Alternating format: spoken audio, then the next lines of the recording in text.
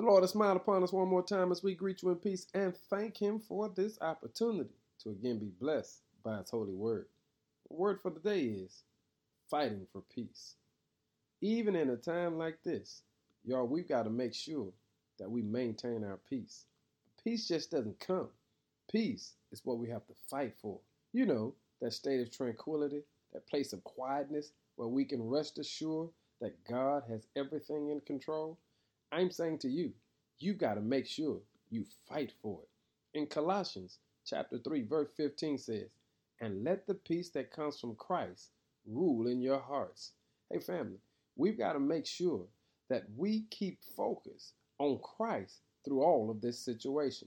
You see, to live in inner peace, your entire focus of your life must be on the Lord. And let's be truthful now, it's not always easy to maintain our peace in a chaotic situation. You see, thinking about the Lord brings a person peace, but thinking about the things of this world will bring us worry, fear, and of course, anxiety. But don't worry about that. You've got to allow the peace that comes from Christ to rule your heart. That's why Jesus said, let not your heart be troubled.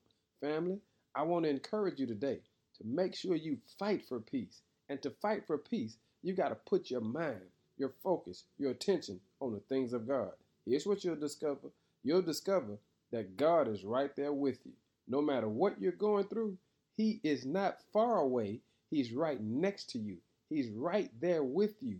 And if you focus on Him, you'll discover that you have a peace that comes from Christ ruling your heart. Now be blessed today, but fight for your peace. In Jesus' name, amen.